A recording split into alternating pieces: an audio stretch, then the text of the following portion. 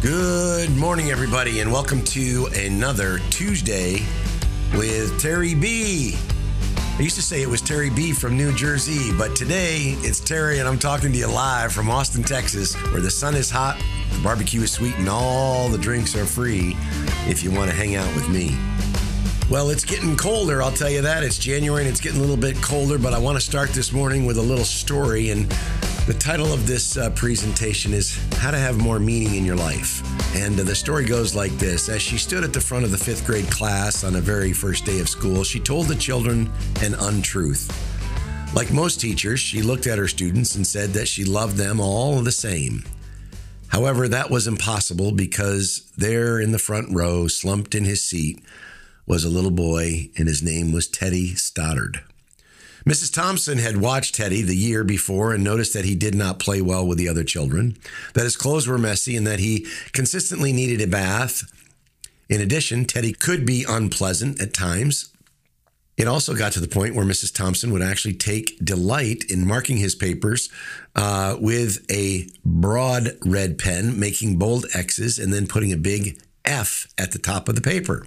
At the school where Mrs. Thompson taught, she was required to review each child's past records, and she put Teddy's off until last. However, when she reviewed his file, she was in for a bit of surprise. Teddy's first grade teacher wrote, "Teddy is a bright child with a ready laugh. He does his work neatly and he has good manners. He is a joy to be around." His second grade teacher wrote, "Teddy is an excellent student, well liked by his classmates, but he is troubled because his mother has terminal illness, and life at home must be a struggle." His third grade teacher wrote, "His mother's death has been hard on him. He tries to do his best, but his father doesn't show much interest in his home life and soon affects him if steps are not taken." Teddy's fourth grade teacher wrote, "Teddy is withdrawn and doesn't show much interest in school. He doesn't have many friends and he sometimes sleeps in class." And by now, Mrs. Thompson realized the problem, and she was ashamed of herself. She felt even worse when her students brought her Christmas presents wrapped in beautiful ribbons and bright paper. Except for Teddy's, his present was clumsily wrapped in a heavy brown paper bag that he got from the grocery store probably earlier that day. Mrs. Thompson took pains to open it in the middle of the other presents. Some of the children started to laugh when they found a rhinestone bracelet with some of the stones that were missing, or a bottle that was a quarter full of perfume. But she stifled the children's laughter, and when she exclaimed how pretty the bracelet was, putting it on and dabbing some of the perfume on her wrist, Teddy Stoddard stayed after school that day long enough just to say, "Mrs. Thompson, today you smell just like my mom used to." After the children left, she cried at least for an hour, and on that very day, she quit teaching reading, writing, and arithmetic instead, and she began to teach children. Mrs. Thompson paid particular attention to Teddy. As she worked with him, his mind seemed to come alive. The more she encouraged him, the faster he responded. By the end of the year, Teddy had become one of the smartest children in the class. And despite her lie that she would love all the children the same, Teddy became actually one of her favorites, a teacher's pet, as you've heard before. A year later, she found a note under the door from Teddy telling her that she was still the best teacher he had ever had in his whole life. 6 years went by before she got another note from Teddy. He then wrote that he had finished high school. He was third in the class, and she was still the best teacher he had ever had in his life. 4 years after that, she got another letter saying that while things had been tough at times, he stayed in school, had stuck with it, and would soon graduate from college with the highest of honors. He assured Mrs. Thompson that she was still the best and most favorite teacher he had ever had in his whole life. And then 4 more years had passed. She got another letter. This time it explained that after he had got his bachelor's degree, he decided to go on a little further. And the letter explained that she was still the best and favorite teacher. But now his name was a little stronger. The letter was signed Theodore F. Stoddard, M.D. The story does not even end there, you see. There was yet another letter that spring when Teddy said that he had met the girl of his dreams and he was going to marry her. He explained that his father had died a couple of years ago and was wondering if Mrs. Thompson might agree to sit at the wedding place that was usually reserved for the mother of the groom. Of course, Mrs. Thompson did, and guess what? She wore the bracelet.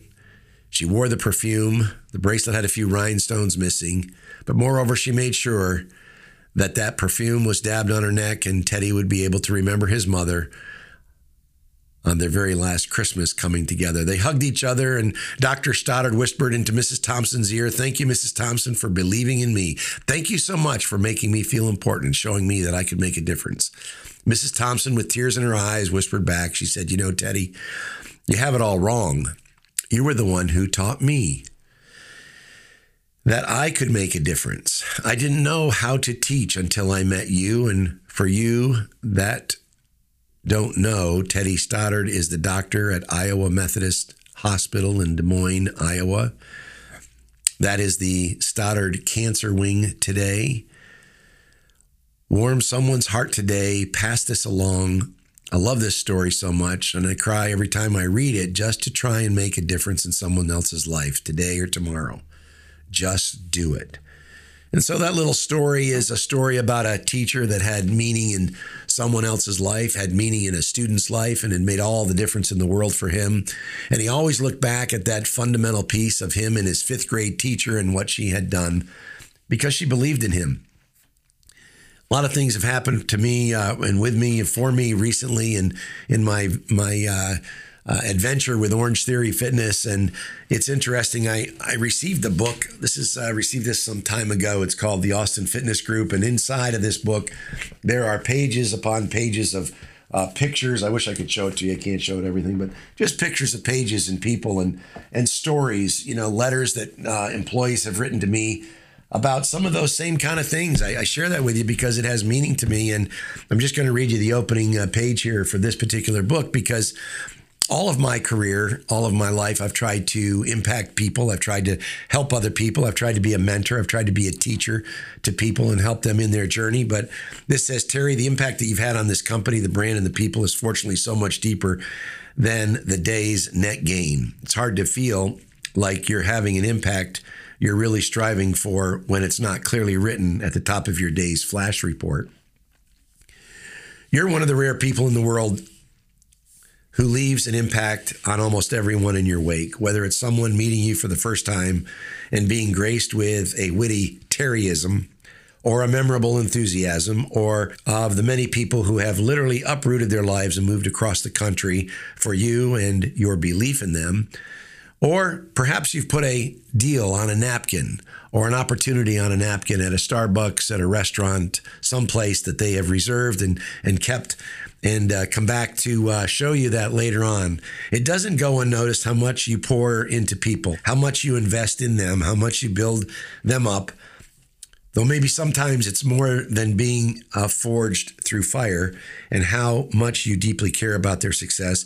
The people who pass through these doors, even the ones who have since moved on, carry memories and lessons with them that make their experience here more than just a job. They believe in the brand that you've helped to build from infancy, and they believe that working with you has left a positive impact in their life. The company's just turned 5.5 years old, and that's cause for celebration. Through COVID and out of COVID, but of course the history goes back much, much further for many people. The lives you've touched, the careers you've impacted, and the friends that you've made along the way speak volumes. This book captures only a tiny percentage of your legacy, a snapshot of personal memories and gratitude from people who love Orange Theory Fitness, love Terry Blachek, and recognize that one hardly exists without the other. Your name is Terry, and you're our friend.